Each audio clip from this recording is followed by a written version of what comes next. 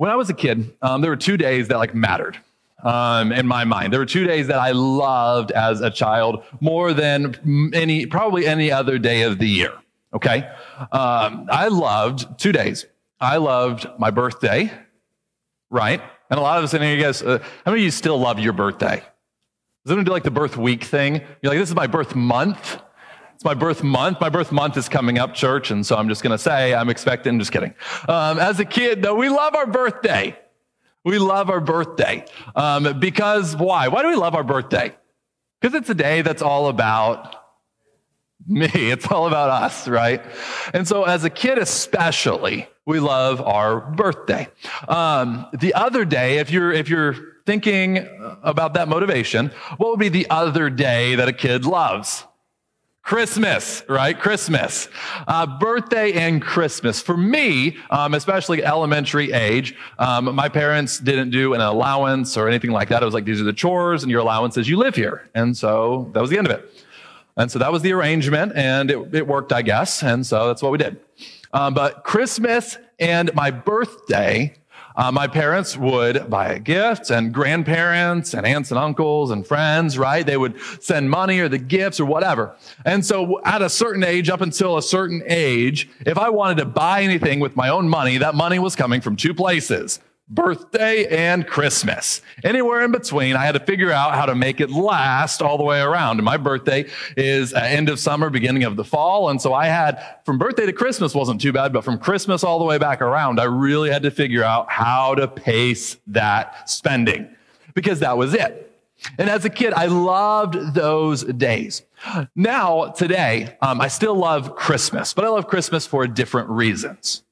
I love Christmas because I have 4 little kids, and I love watching their faces as they open gifts. I enjoyed Father's Day this morning. My kids, my daughters, my boys didn't do anything for me. Can you believe that? They didn't give me anything. But the girls, they made these little cards, and they're adorable. Just Lucy is figuring out how to spell, and so she wrote out a card, and she was, thank you for this thing or whatever that happened, and she remembered how I had helped her in a situation. So she wrote her little note, and the spelling is terrible, but it's perfect, right? And so I love Father's Day, not because I get those things, because I get to watch the joy on my kids' face as they give those things, but I love their birthdays. And we try to make a big deal of birthdays at our house. But it's not, for me, my birthday can come and go and no one cares, right? Cindy will do something nice, the kids celebrate it, right? It's like, okay, thank you very much. But the kids' birthdays, I love those because I love the joy on their face when you give them a gift. I love the joy and the expression and the heartfelt sincerity, the excitement. What changed? What changed?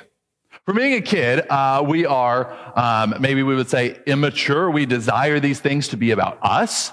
As a parent, we would say, oh, I would absolutely 10 out of 10 rather give something to my child than get something from them, right? I would much rather, listen, for my kids, handmade gifts for me, perfect. I love those. If they got a handmade gift for me, they'd be like, Dad, what is this?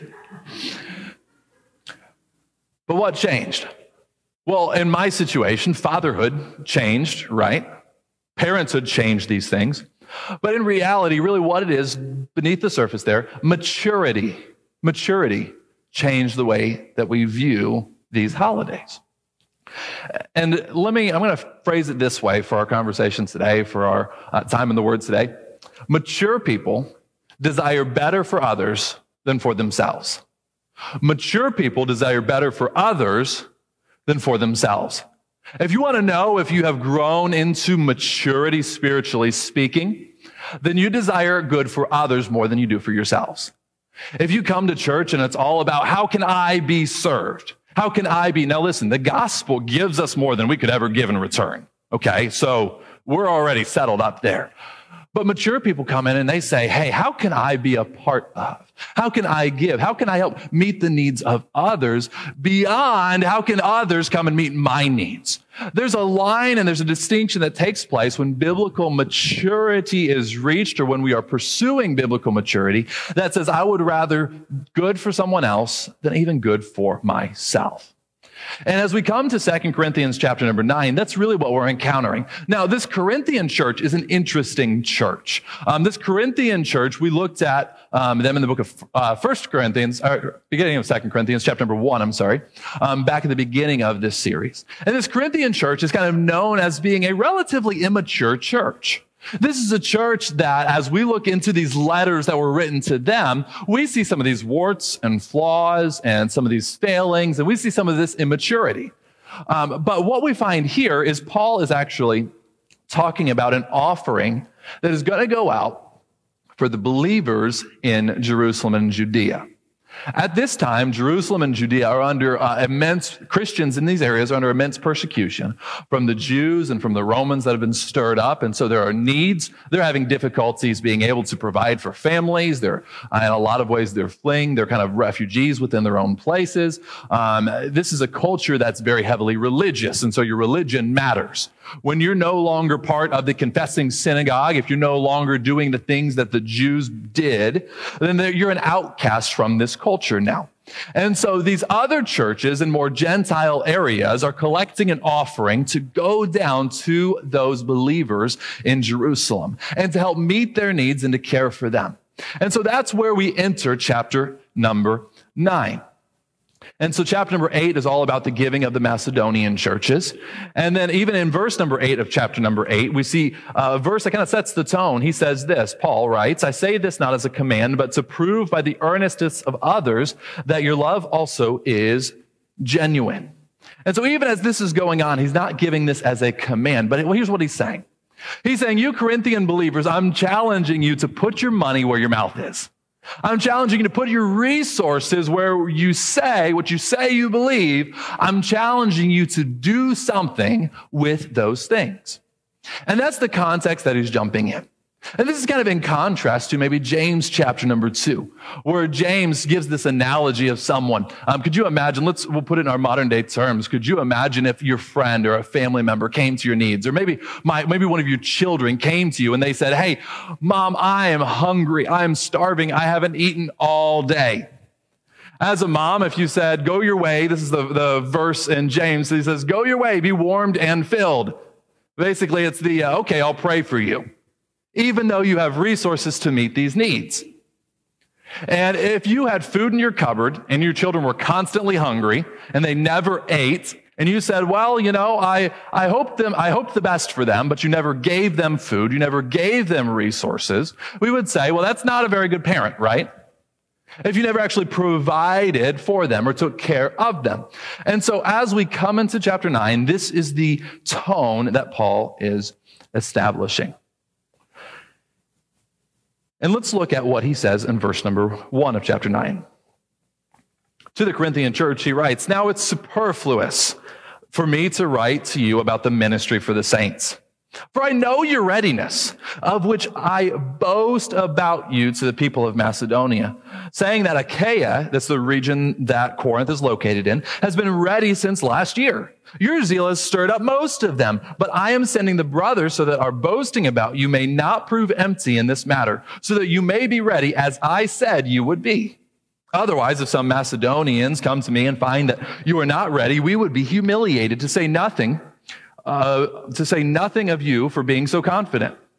So I thought it necessary to urge the brothers to go on ahead to you and arrange in advance for the gift you have promised, so that it may be ready as a willing gift and not as an exaction." And so what's happening now is there is a need that's taking place, and the Corinthian believers have opportunity to meet this need. And that's what generosity is. Generosity is the biblical response to opportunity and need.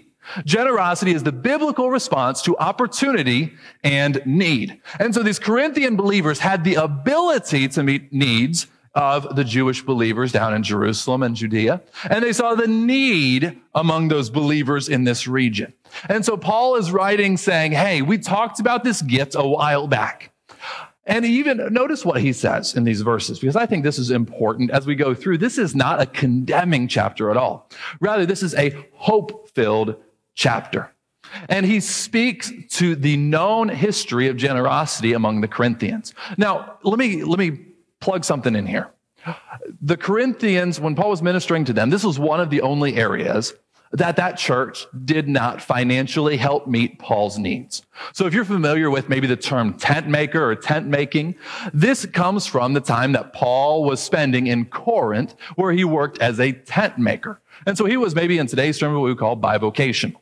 Now here's the thing. That church had the ability to be generous. That church, we don't know of any reason that church was not able to give or be generous, but they chose not to be at that time. At the time, at the beginning, they were not a generous church.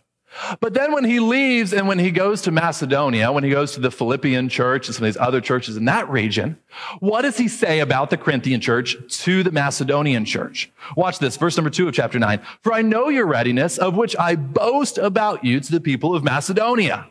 So when Paul gets to Macedonia, what does he tell the Philippian church and the Thessalonican church and all these other churches in this region about the Corinthians? Does he say, man, those guys, they are the worst.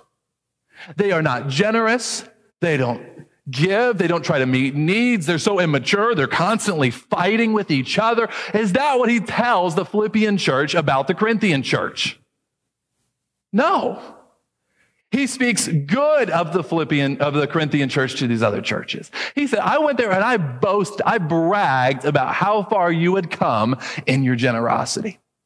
And as I speak to our church here today, I can kind of say something similar, not that we're immature and fighting and things like that, but that we have a generous church. We have a generous church. You say, Nate, are you preaching this message because bills aren't paid? And because, no, I'm not. I'm preaching it because it's the Bible. I'm preaching it because it's the Word of God. We have a generous church. And so this is not a condemning message by any means, but this is a message that I feel as your pastor that I would be out of place to not address from the Word of God. And so as we look at this, what I want to look at today is I want to look at 3 benefits of generosity. 3 benefits of generosity. And Paul lays them out for us here in this text. And I think you're going to be a little bit surprised by the way that he expounds these things if you're not familiar with this passage. Look at verse number 6 and let's continue through. The point is this. Don't you love it when someone gets to the point? Sorry, guys. The point is this, whoever sows sparingly will also reap sparingly. Whoever sows bountifully will reap also bountifully. Each one must give as he has decided in his heart, not reluctantly or under compulsion. For God loves a cheerful giver. And so what does he do? Immediately he goes in and he gives this analogy of the sowing of seed. And he says, just like a farmer goes out and would sow out a field, he says, if we sow sparingly, we reap sparingly, right? If you go out, if you were a farmer and you went out to your field and you just planted a little bit of crop, you would not expect this big bountiful harvest, would you? You would say, you know what? I got what I deserved. I got what I put out. But then if you go and if you invest as much as you can into the land, and then you look at that harvest, you expect a generous harvest, right? And you would be disappointed if you did not get that which you sowed. And so he begins by saying, giving this analogy of sowing and reaping. But I want to be very careful about how we talk about this, because Paul does not sit here saying that we give money so that God will give us money. That's not what's taking place here. As we're going to find out, Paul instead is speaking of those who would give to the Lord for the purpose of multiplying the gospel. And so he is using this generosity and this financial giving as an example of seed that is sown into the harvest. Let's keep reading here. Verse number 8. He says this, and God is able to make all grace abound to you, so that having all sufficiency in all things and at all times, you may abound in every good work. And so he says, hey, listen, I would cheat you if I weren't addressing this with you, because I want you to abound to every good work. As it is written, he has distributed freely. He has given to the poor. His righteousness endures forever. And so he even looks to the Lord as a model for our giving. Oh, but watch this in verse number 8, because here's what I want to hone in on for just a moment. God is able to make all grace abound to you, so that having all sufficiency in all things and at all times, you may abound in every good work. The first space, the first benefit I want to look at is this. Generosity is for your good. Generosity is for your good. You say, Nate, you just said that just because I give doesn't mean that God is going to lump money back into me. Well, right. I'm standing by that, okay? But what I mean by this is for your good. What does he say? He says, having all sufficiency. Having all sufficiency. Here's what he says. As he says, God will provide and God will take care of. You have everything that is sufficient. But what does sufficiency even look like? What is Paul's philosophy on sufficiency? Well, if you want to see that, Philippians chapter 4 is a great place to look.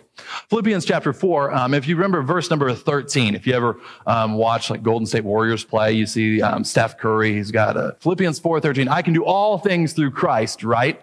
But what's the context of Philippians chapter 4, verse number 13? Watch what's happening here. He says, look at verse number 11 of Philippians chapter number 4. You can listen with me. He says this, actually in verse number 10, let's watch. I rejoice in the Lord greatly that now at length you have received your concern for me. You were indeed concerned for me, but you had no opportunity. And so this is a little bit different than the Corinthian church, right? This is a church that sees the need that Paul has. They are concerned, but they don't have an opportunity to be able to be generous. This Philippian church is lacking in resources in the same way that the Corinthians have. And so they give what they can, but they're lacking in resources to be able to meet these needs fully.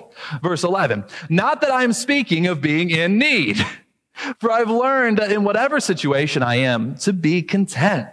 I know how to be brought low. I know how to abound. In any and every circumstance, I have learned the secret of facing plenty and hunger, abundance and need. I can do all things through him who strengthens me. And so what is the strength that God gives to Paul? The strength that God gives to Paul is the strength of sufficiency.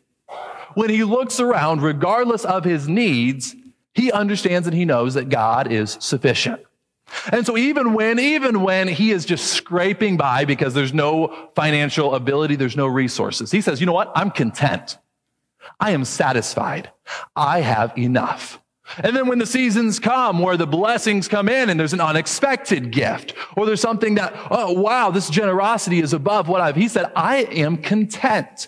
He doesn't get too high when things are good. He doesn't get too low when things are bad. But he's figured out the secret to happiness and contentment, and even in the realm of godliness, is satisfaction, knowing that Jesus is enough. He says, through Christ, I have all things. Through Christ, I'm not lacking. Through Christ, I am able to be sufficient. But this is where our generosity comes in. Our generosity is a demonstration of that contentment. Our generosity is saying, God, you actually are enough. You see, we're all at different stages of life. We're all in different financial situations. We all have different levels of resources, whether it be time and energy, whether it be finances. But the fact is that in the middle of all of this, Jesus says, I am enough. I am sufficient. I am able to meet these needs. I'm able to make you content and help you to be content. Because if you have me, you have everything. But here's the thing is, if we don't have Christ, but you have the world, what does it mean for someone to gain the whole world, but lose his own soul? The words of Jesus. And so as we look at generosity, generosity is for your good. I don't mean your financial multiplication. I mean, if you struggle with contentment, giving is a way that we acknowledge and we take steps of faith towards contentment.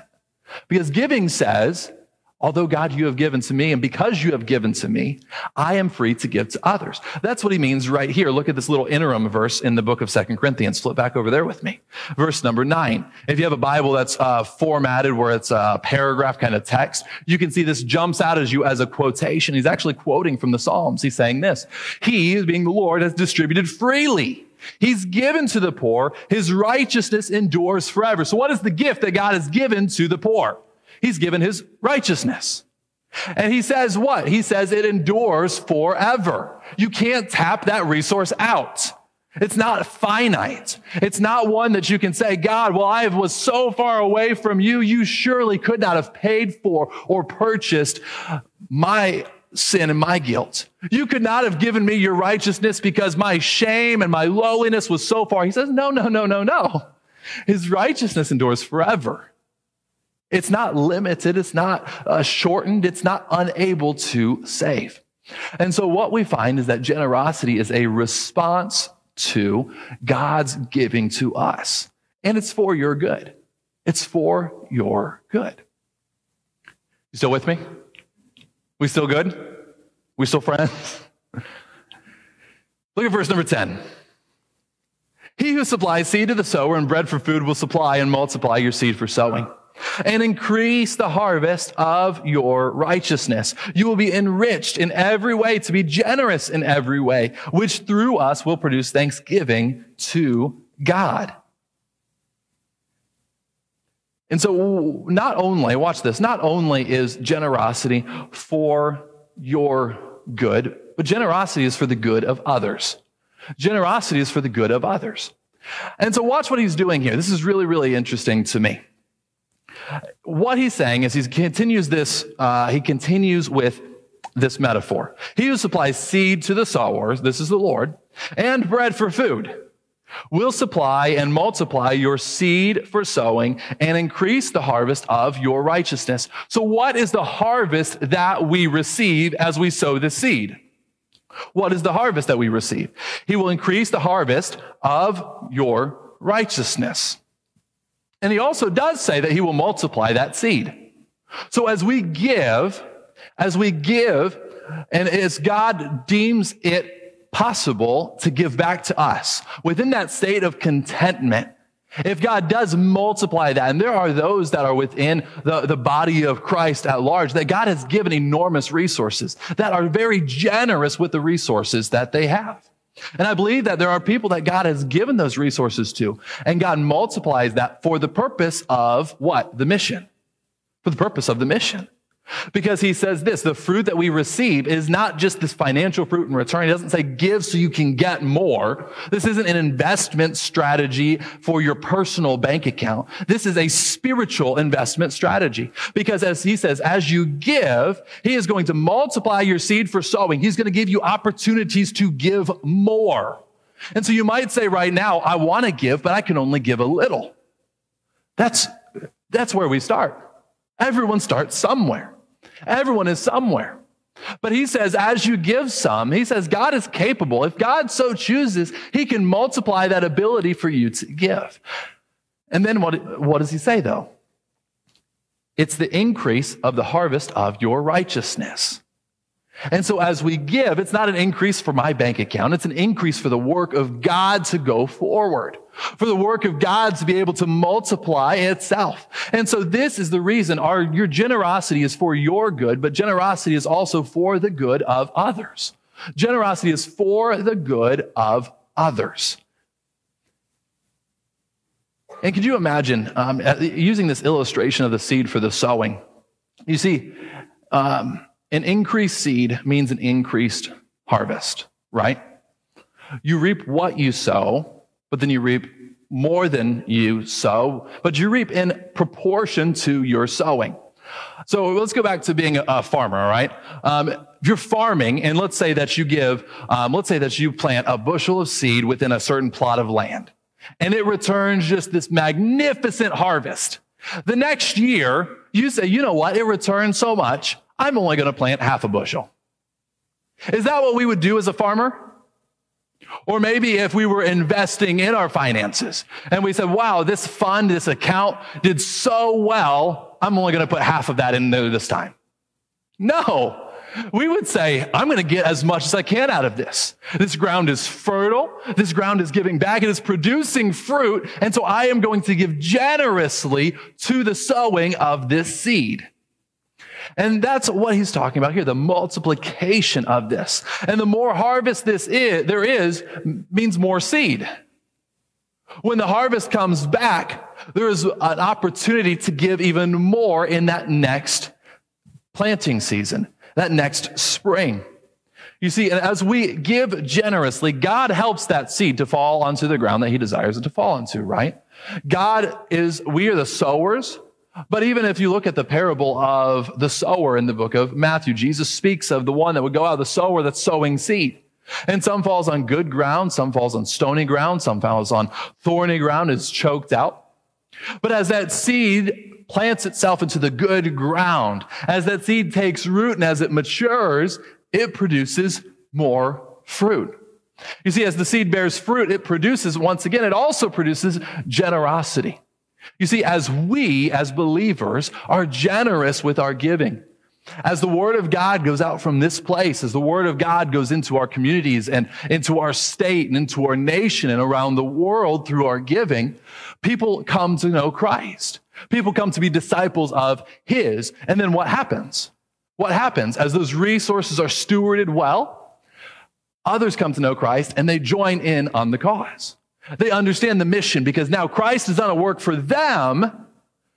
They want to be a part of that same giving. And so we see that it's cyclical. It doesn't just stop with us. But at the end of the day, what is the purpose and the function of our generosity? Look at verse number 13. Let's look at verse number 12 first. For the ministry of the service is not only supplying the needs of the saints. Okay? So we said it's for the good of others, but it's not only for the good of others.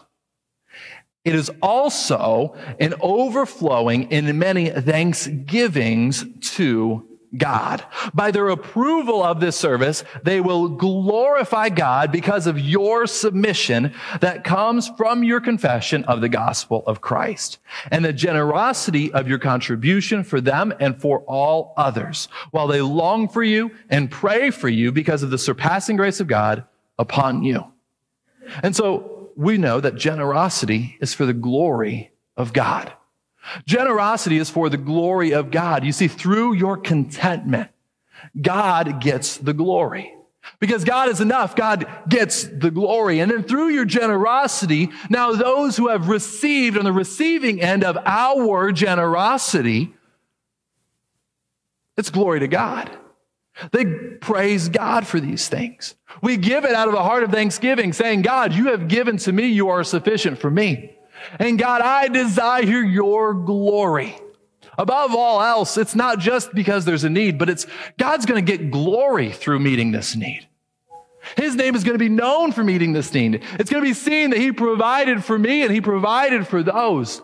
And so we give first and foremost. This is really the reason that we give. We give so that God can get the glory.